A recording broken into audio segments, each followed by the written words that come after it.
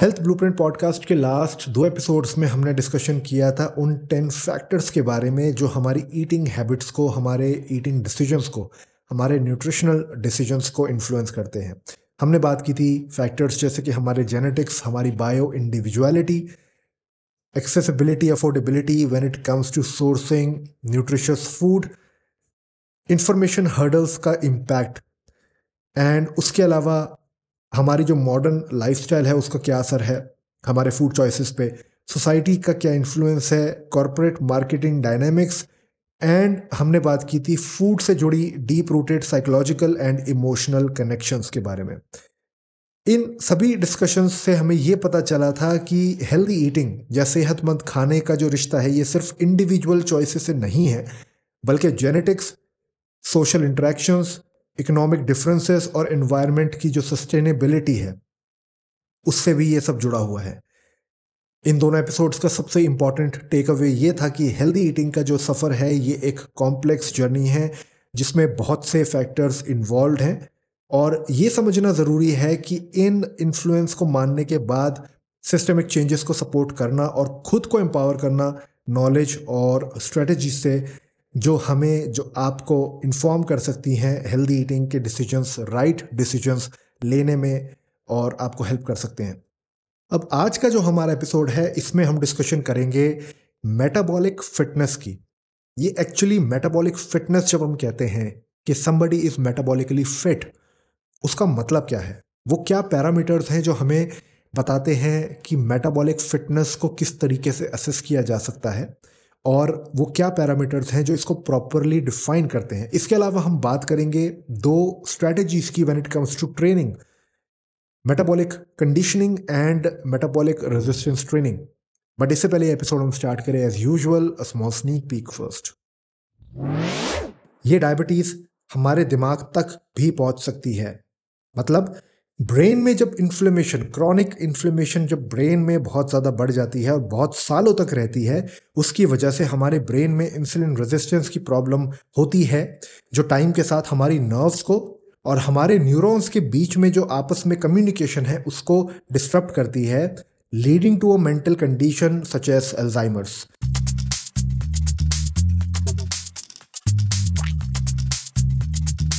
Hey guys, welcome to health blueprint podcast, जहां मैं break down और सिंप्लीफाई करूंगा different health, fitness and nutrition strategies को, ताकि आपको मिले effective and efficient advice and tools to help you transform और simply get to the next level. I am your host Chirag and this is HPP। Welcome.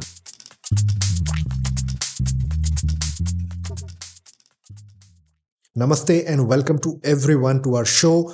आज का जो episode है इसमें हम बात करेंगे मेटाबॉलिक फिटनेस की। मेटाबॉलिक फिटनेस होती क्या है और वो क्या पैरामीटर्स हैं जो इसको प्रॉपरली डिफाइन करते हैं। सबसे पहले, मेटाबॉलिकली फिट होने का मतलब क्या होता है। अब ये वो हेल्थ लेवल है जिसमें हमारी बॉडी सही तरीके से एनर्जी को यूज़ करती है, एनर्जी को क्रिएट करके उसको यूज़ करती है और एनर्जी को स्टोर करती है। और हमारे पैरामीटर्स जैसे कि ब्लड शुगर, कोलेस्ट्रॉल, ये सब कंट्रोल में होते हैं। इसके अलावा हम बात करेंगे कि हेल्दी मेटाबॉलिज्म के क्या वो पैरामीटर्स हैं जो लेटेस्ट साइंस हमें बताती है और क्या क्या फैक्टर्स का रोल इसमें होता है। अब एजिंग के लिए हेल्दी मेटाबॉलिज्म क्यों ज़रूरी है, ये बहुत इंपॉर्टेंट क्वेश्चन है। अब जैसे जैसे हम एज करते हैं हमारा मेटाबॉलिज्म चेंज होता है, हमारे मेटाबॉलिज्म में शिफ्ट्स होते हैं और अगर वो फिट नहीं है, अगर हम मेटाबॉलिकली फिट नहीं हैं, अगर हमारा जो मेटाबॉलिज्म है वो प्रॉपरली फंक्शन नहीं करता है तो हेल्थ इश्यूज आने का रिस्क बढ़ जाता है, स्पेशली इश्यूज जैसे कि इंसुलिन रेजिस्टेंस, डायबिटीज़, ओबेसिटी, ये सब। अब मेटाबॉलिकली फिट कैसे बने, इसमें क्या क्या स्टेप्स होते हैं, ये जानकारी ज़रूरी है। हम डिस्कस करेंगे मेटाबॉलिक कंडीशनिंग जिसको मेटकॉन कहते हैं and metabolic resistance training MRT। ये 2 एक्सरसाइज रूटीन्स हैं, स्ट्रेटजीज हैं हमारे मेटाबॉलिज्म को बूस्ट करने के लिए। मेटकॉन में क्या होता है, ये वर्कआउट रूटीन्स क्या हैं और ये हमारी बॉडी पे किस तरीके से इम्पैक्ट करते हैं। सिमिलरली MRT या मेटाबॉलिक रेजिस्टेंस ट्रेनिंग में क्या होता है, इसके बारे में हम डिटेल में इस एपिसोड में बात करेंगे। तो आज का जो एपिसोड है इसमें हम बात करने वाले हैं मेटाबॉलिक फिटनेस की, वो क्या होता है, नंबर 1, नंबर 2, हेल्दी मेटाबॉलिज्म के क्या पैरामीटर्स हैं, known and lesser known, and finally हम एक्सप्लोर करेंगे कि हम कैसे बन सकते हैं मेटाबॉलिकली फिट। तो आइए बिना किसी डिले के let's dive right in. Let's start with the first segment of this episode. Metabolic fitness के बारे में बात करते हैं। अब इसे डिफाइन करते हैं और उसकी इंपॉर्टेंस समझते हैं। मेटाबॉलिक फिटनेस एक हेल्थ एस्पेक्ट है जो हमारे बॉडी के एनर्जी सिस्टम्स को डिफाइन करता है। मेटाबॉलिक फिटनेस का मतलब है कि हमारे जो सेल्स हैं वो सही तरीके से काम कर रहे हैं ताकि वो एनर्जी एफिशिएंटली जनरेट करे और हमारी बॉडी को प्रॉपर पावर दे बिना किसी हार्मफुल बाय प्रोडक्ट्स के या बिना किसी खराबी के। टू अंडरस्टैंड मेटाबॉलिक फिटनेस हमें मेटाबॉलिज्म के कोर कंसेप्ट्स को समझना बहुत ज़रूरी है।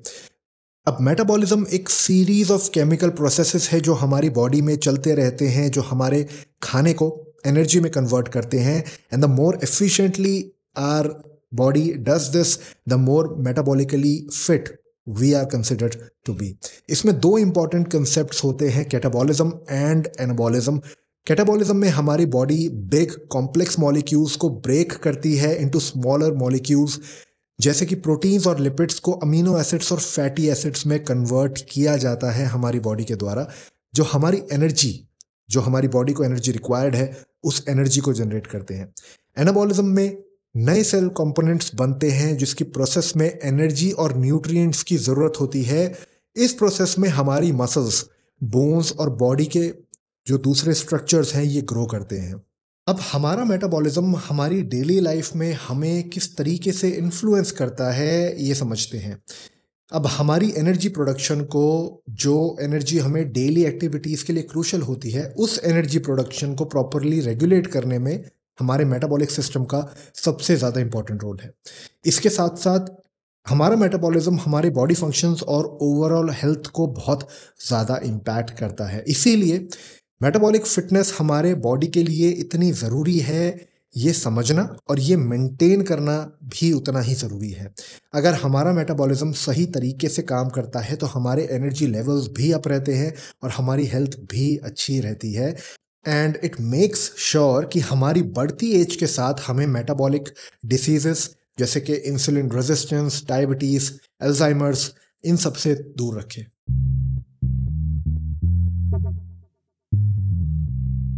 अब हेल्दी मेटाबॉलिज्म को किस तरीके से डिफाइन किया जाता है और इसके क्या क्या की इंडिकेटर्स होते हैं। अब आज के साइंस के हिसाब से एक हेल्दी मेटाबॉलिज्म को डिफाइन करने के लिए कुछ क्रूशियल पैरामीटर्स होते हैं। इन पैरामीटर्स में हमारे ब्लड शुगर लेवल्स, हमारे ट्राइग्लिसराइड्स, हमारे एचडीएल कोलेस्ट्रॉल या एलडीएल कोलेस्ट्रॉल, ब्लड प्रेशर और हमारी वेस्ट सर्कमफ्रेंस, ये पैरामीटर्स, ये फैक्टर्स शामिल हैं। अब इन पैरामीटर्स का या इन फैक्टर्स का सिग्निफिकेंस क्या है? ये इंडिकेटर्स हमारी ओवरऑल हेल्थ और डिसीज रिस्क को डिटरमाइन करते हैं। फॉर एग्जांपल, अगर हमारे ब्लड शुगर लेवल्स कंट्रोल्ड नहीं होते तो हम डायबिटीज़ के रिस्क में हो सकते हैं, everybody knows this. And similarly, अगर हमारे ट्राइग्लिसराइड्स जो हमारी बॉडी में स्टोर्ड फैट को मेजर करते हैं और उनका लेवल अगर हाई होता है तो हार्ट डिसीज रिस्क बढ़ जाता है। एचडीएल कोलेस्ट्रॉल, जिसको हम गुड कोलेस्ट्रॉल भी कहते हैं, अगर कम होता है तो भी हमारी हार्ट हेल्थ को नुकसान होता है। अब ब्लड प्रेशर और वेस्ट सर्कमफ्रेंस भी हमारी हेल्थ को रिफ्लेक्ट करते हैं। High blood pressure heart problems और स्ट्रोक का मेजर रिस्क फैक्टर है। And of course excess belly fat या लार्ज वेस्ट साइज भी हेल्थ इश्यूज के इंडिकेशन हो सकते हैं, एंड इन मोस्ट केसेस होते ही हैं। अब ये तो कॉमन पैरामीटर्स हैं when it comes to our metabolic health.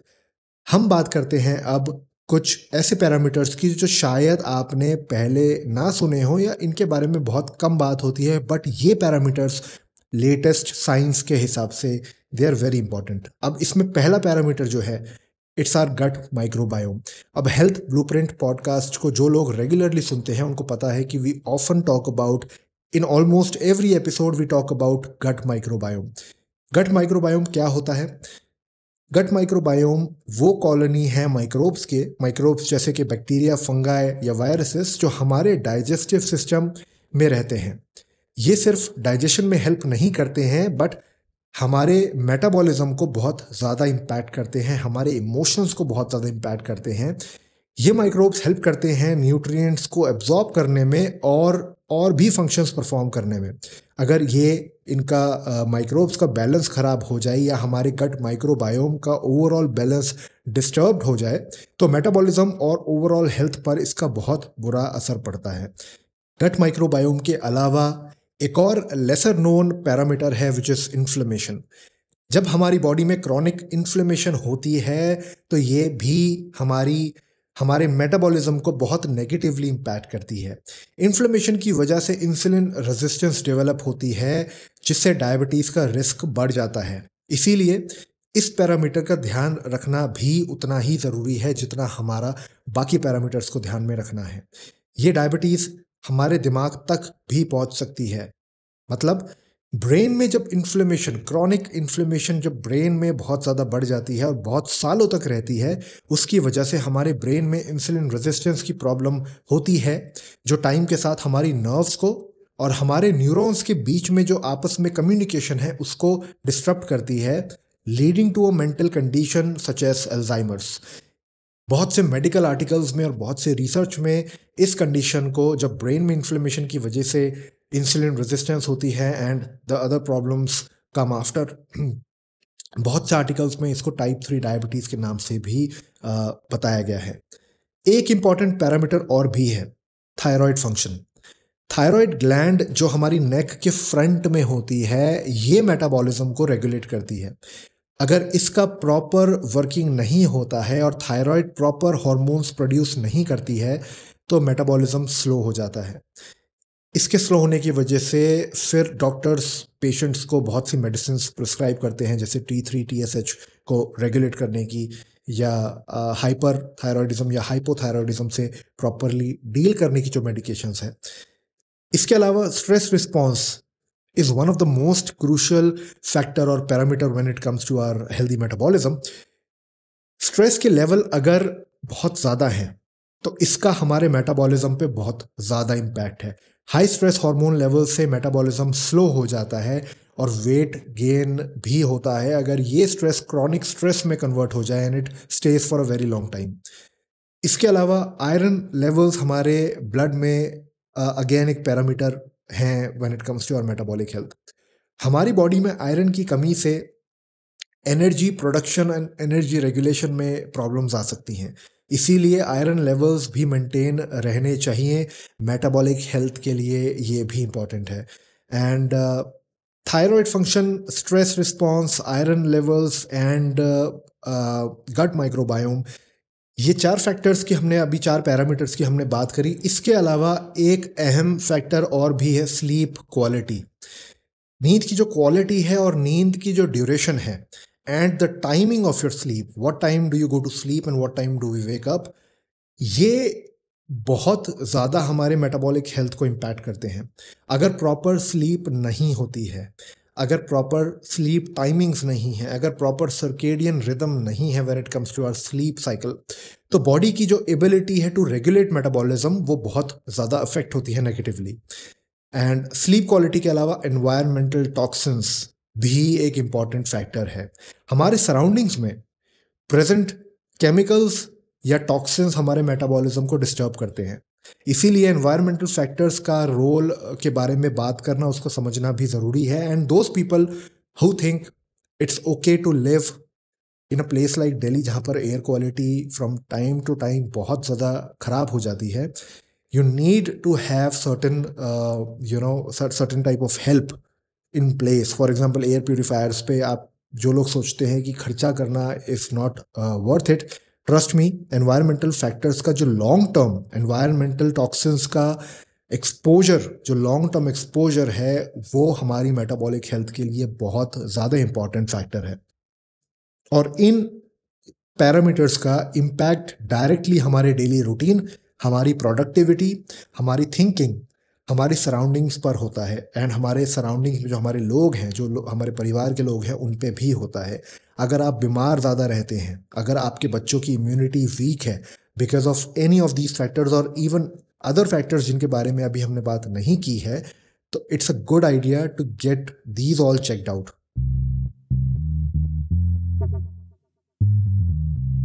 अब एक स्टडी की बात करते हैं जो कि न्यूयॉर्क टाइम्स का एक आर्टिकल था अबाउट दिस पर्टिकुलर स्टडी। ये स्टडी क्यों इंपॉर्टेंट है? बिकॉज मेटाबॉलिज्म को जो हम सोचते हैं वो गलत भी हो सकता है। एक नई स्टडी कहती है कि जो हम समझते हैं मेटाबॉलिज्म के बारे में वो कुछ अलग है। आमतौर पर लोग ये सोचते हैं कि हमारी जो एज है वो एज बढ़ने से हमारा मेटाबॉलिज्म स्लो हो जाता है, लेकिन ये सोच, ये अंडरस्टैंडिंग मेटाबॉलिज्म की गलत है। ये जो रिसर्च है, ये जो स्टडी है, इसने हमें बताया है कि मेटाबॉलिज्म के चार डिफरेंट स्टेजेस होते हैं।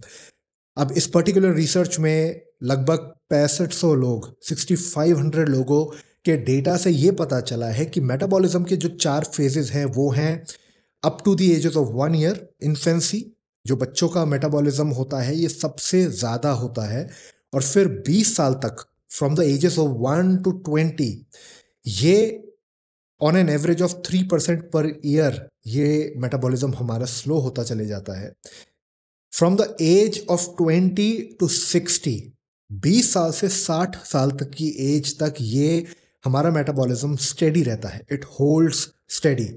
And after the age of 60, 60 साल की उम्र के बाद हमारा मेटाबॉलिज्म 0.7% डिक्लाइन होता है year on year, every year it declines by 0.7%। तो बच्चों में मेटाबॉलिज्म सबसे ज़्यादा, मेटाबॉलिक रेट सबसे ज़्यादा हाई होता है, और फिर 20 साल तक ये धीरे धीरे कम होता है, फिर 20 साल से लेकर 60 साल तक वही रहता है, और 60 साल के बाद धीरे धीरे घटने लग जाता है। और ये सरप्राइजिंग है कि मेन और विमेन का मेटाबॉलिज्म में एज सच कोई डिफरेंस नहीं है। Again, according to this particular research, men and women के मेटाबॉलिज्म में एज सच कोई फ़र्क नहीं है, जबकि पहले लोग ये सोचते थे कि विमेन का जो मेटाबॉलिज्म है वो मेन से कम होता है। तो इस रिसर्च से ये कुछ बहुत ही इंपॉर्टेंट और इंटरेस्टिंग बातें सामने आई हैं, जैसे कि मेटाबॉलिज्म एज के हिसाब से स्टेजेस में चेंज होता है, कम होता है या स्टेबल रहता है, और हर इंडिविजुअल का मेटाबॉलिज्म अलग होता है। लेकिन ये सभी फाइंडिंग्स अभी तक के लिए सिर्फ एक ब्रॉड व्यू देती हैं और इंडिविजुअल लेवल पर कुछ नया नहीं कह सकती।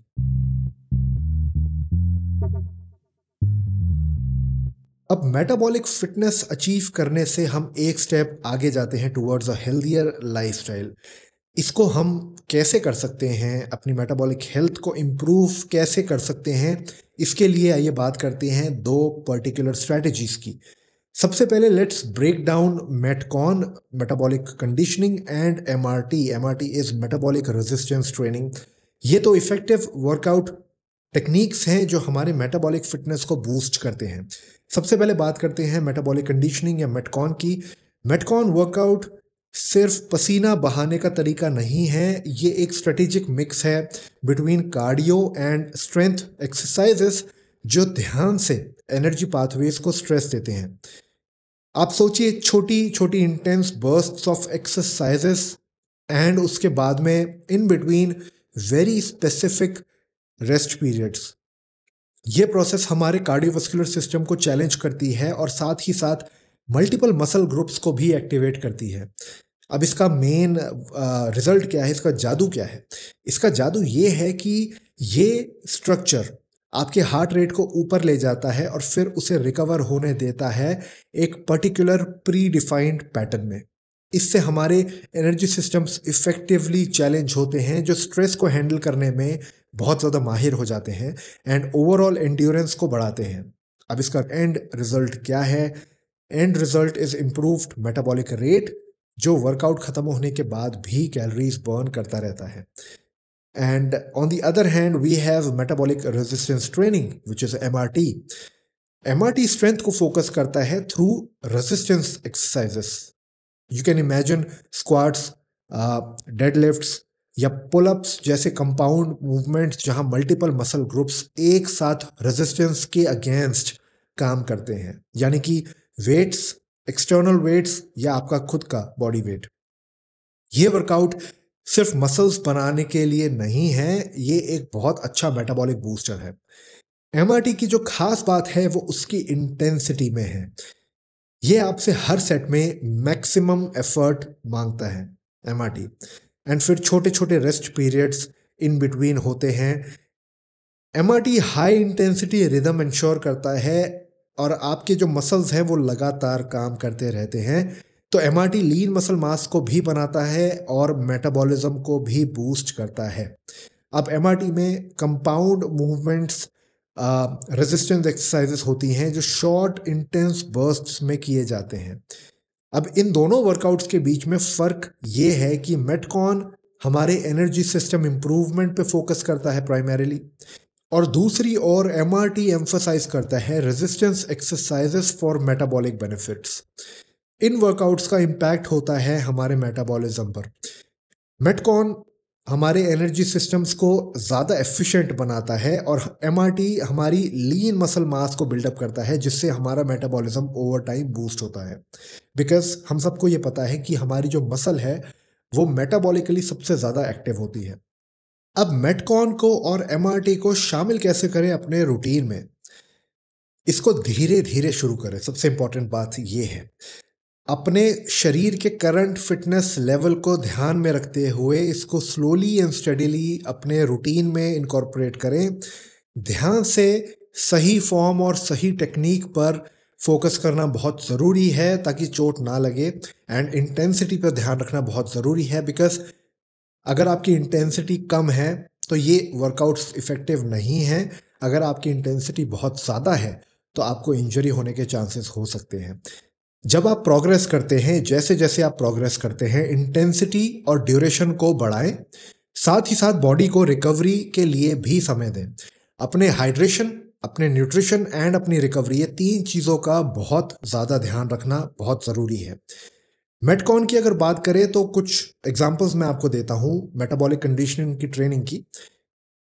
30 सेकंड तक तेजी से ट्रेडमिल पे दौड़ना और फिर 1 मिनट तक चलना, ये एक तरीका है। दूसरा, बर्पीस मारना, फ्लोर पे गिरना, पुशअप करना, ऊपर उठना और फिर जंप करना, ये एक बर्पी की मूवमेंट है। इसको 60 सेकंड्स या 30 सेकंड्स या 15 seconds depending upon your current fitness level इसको रिपीट करना। And kettlebell swings, kettlebell को हल्का से ऊपर उठाना और फिर नीचे लेके आना इन अ स्विंगिंग पेंडुलम की तरह, स्विंग टू एंड फ्रो उस मोशन में फॉर 15, 30, 60, 90 सेकेंड्स, जैसा आपकी फिटनेस आपको अलाउ करे।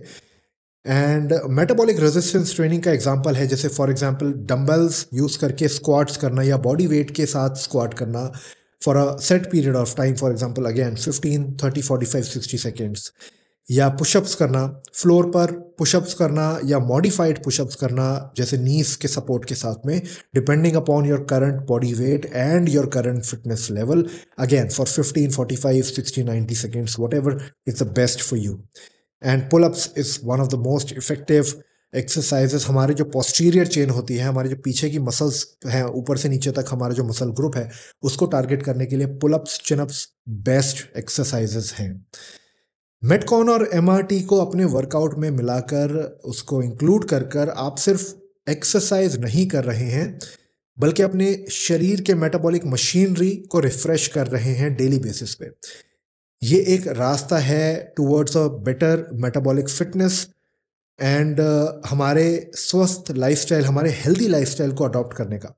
याद रखें, ये सिर्फ स्वेट बहाने का, पसीना बहाने का तरीका नहीं है, ये आपके शरीर को स्ट्रेटेजिकली चैलेंज करने का तरीका है, जिससे वो अपने मेटाबॉलिक वर्जन में बेहतर बन सकती है और 100% बनेगी।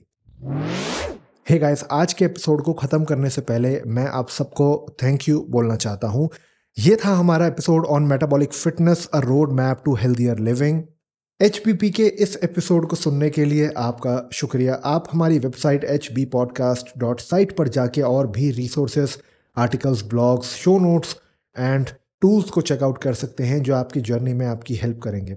और अगर आप अपनी फिटनेस स्टोरी या अपनी स्ट्रगल्स को एचपीपी लिसनर्स के साथ शेयर करना चाहते हैं तो हमारी ऑफिशियल ईमेल आईडी हमारी वेबसाइट पर आपको मिल जाएगी। आप हमें ईमेल कीजिए and will make sure that your story is heard. अगर आपको एचबीपी पसंद आया और आपको हमारा जो कंटेंट है, the content which we are putting out, ये वैल्यूएबल लगा तो प्लीज़ सब्सक्राइब करें हेल्थ ब्लूप्रिंट पॉडकास्ट को। Apple, Google, Spotify, Amazon, Saavn, Gaana, हम इन सारे प्लेटफॉर्म्स पर अवेलेबल हैं। और अपने दोस्तों को, अपनी फैमिली को, अपने लव्ड वंस को एचपीपी को शेयर करना ना भूलें। याद रखें, consistency is always more important than perfection. तो दोस्तों, ये एपिसोड, आज का जो एपिसोड है, इसको यहीं कंक्लूड करते हैं। आज के एपिसोड में हमने बात की मेटाबॉलिक फिटनेस के बारे में। ये हमारे हेल्थ और हमारी एजिंग के लिए कितनी ज़रूरी है, इसको समझना बहुत इम्पॉर्टेंट है। और इसको हम अपने मेटाबॉलिज्म को हम कैसे इम्प्रूव कर सकते हैं। हमने कुछ पैरामीटर्स की बात करी, कुछ कॉमनली नोन पैरामीटर्स एंड कुछ अननोन पैरामीटर्स या लेस टॉक्ड अबाउट पैरामीटर्स की हमने बात करी। फॉर एग्जांपल, गट माइक्रोबायोम, हमारा स्ट्रेस रिस्पॉन्स, हमारा स्ट्रेस मैनेजमेंट या हमारी स्लीप मैनेजमेंट। इसके अलावा हमने मेटकॉन और एमआरटी जैसे वर्कआउट्स की बात करी। ये वर्कआउट्स कैसे हमारे मेटाबॉलिज्म को बूस्ट करते हैं, इसके बारे में हमने बात करी। तो याद रखें, सही इंफॉर्मेशन और एक्सरसाइज से ही हम अपनी हेल्थ को बेटर बना सकते हैं। अगर आप भी हेल्दी लाइफस्टाइल अपनाना चाहते हैं तो शुरुआत कीजिए, आज ही, अभी से ही कीजिए और अपने मेटाबॉलिक फिटनेस को बढ़ाएं। कोई न्यू ईयर्स रेजोल्यूशन की वेट ना करें। आज आपका न्यू ईयर हो सकता है, आज आप चेंज ला सकते हैं। कुछ टिप्स एंड में मैं आपको देना चाहता हूँ। रेगुलर एक्सरसाइज बहुत ज़्यादा ज़रूरी है। जब आपकी एक्सरसाइज की बात होती है तो आपका रूटीन सबसे ज़्यादा इंपॉर्टेंट है। ध्यान रहे, मेटकॉन या एमआरटी जैसे वर्कआउट्स की गाइडेंस के लिए प्रॉपर रिसोर्सेस, ट्रेनर्स से कंसल्ट करना बहुत ज़रूरी है। एंड डाइट में प्रोटीन और फाइब्रस फूड्स को इंक्लूड ज़रूर करें। ये दो मैक्रोन्यूट्रिएंट्स बहुत ज़्यादा इंपॉर्टेंट है। जंक फूड और एक्सेसिव शुगर्स से बच के रहे। Proper rest, proper nutrition, proper hydration and proper sleep, ये क्रूशल फैक्टर्स हैं। कम स्ट्रेस और अच्छी नींद मेटाबॉलिज्म को बहुत ज़्यादा इम्प्रूव करती है। कुछ रिसोर्सेज की बात करें तो ऑथेंटिक सोर्सेज, जैसे कि ऑनलाइन सोर्सेज की बात करें तो National Institute of Health, NIH के जो रिसर्चेज हैं, जो स्टडीज़ हैं, वो बहुत इफेक्टिव हैं अगर आपको इन्फॉर्मेशन चाहिए, करेक्ट ऑथेंटिक इन्फॉर्मेशन चाहिए। और बुक्स जैसे कि metabolism revolution by Haylie Pomroy पढ़कर मेटाबॉलिज्म के बारे में और भी जानकारी हासिल कर सकते हैं। ये बहुत एक अच्छी बुक है जो मैंने पढ़ी थी मेटाबॉलिज्म के ऊपर। और हाँ, फाइनली, अपने लोकल जिम्स या फिटनेस सेंटर्स में भी एक्सपर्ट से बात करना ना भूलें, बिकॉज वो एक ऐसी रिसोर्स है जो आपके रीच में है, जो आप most of you already go to gym. वो आपको काफ़ी मदद कर सकते हैं आपके मेटाबॉलिक हेल्थ, आपकी मेटाबॉलिक जर्नी पे आपको शुरू करने के लिए। तो ये आज का एपिसोड था हमारा मेटाबॉलिक फिटनेस पे। Thank you so much for listening to Health Blueprint Podcast. I've been your host, Chirag. I'll catch you in the next episode.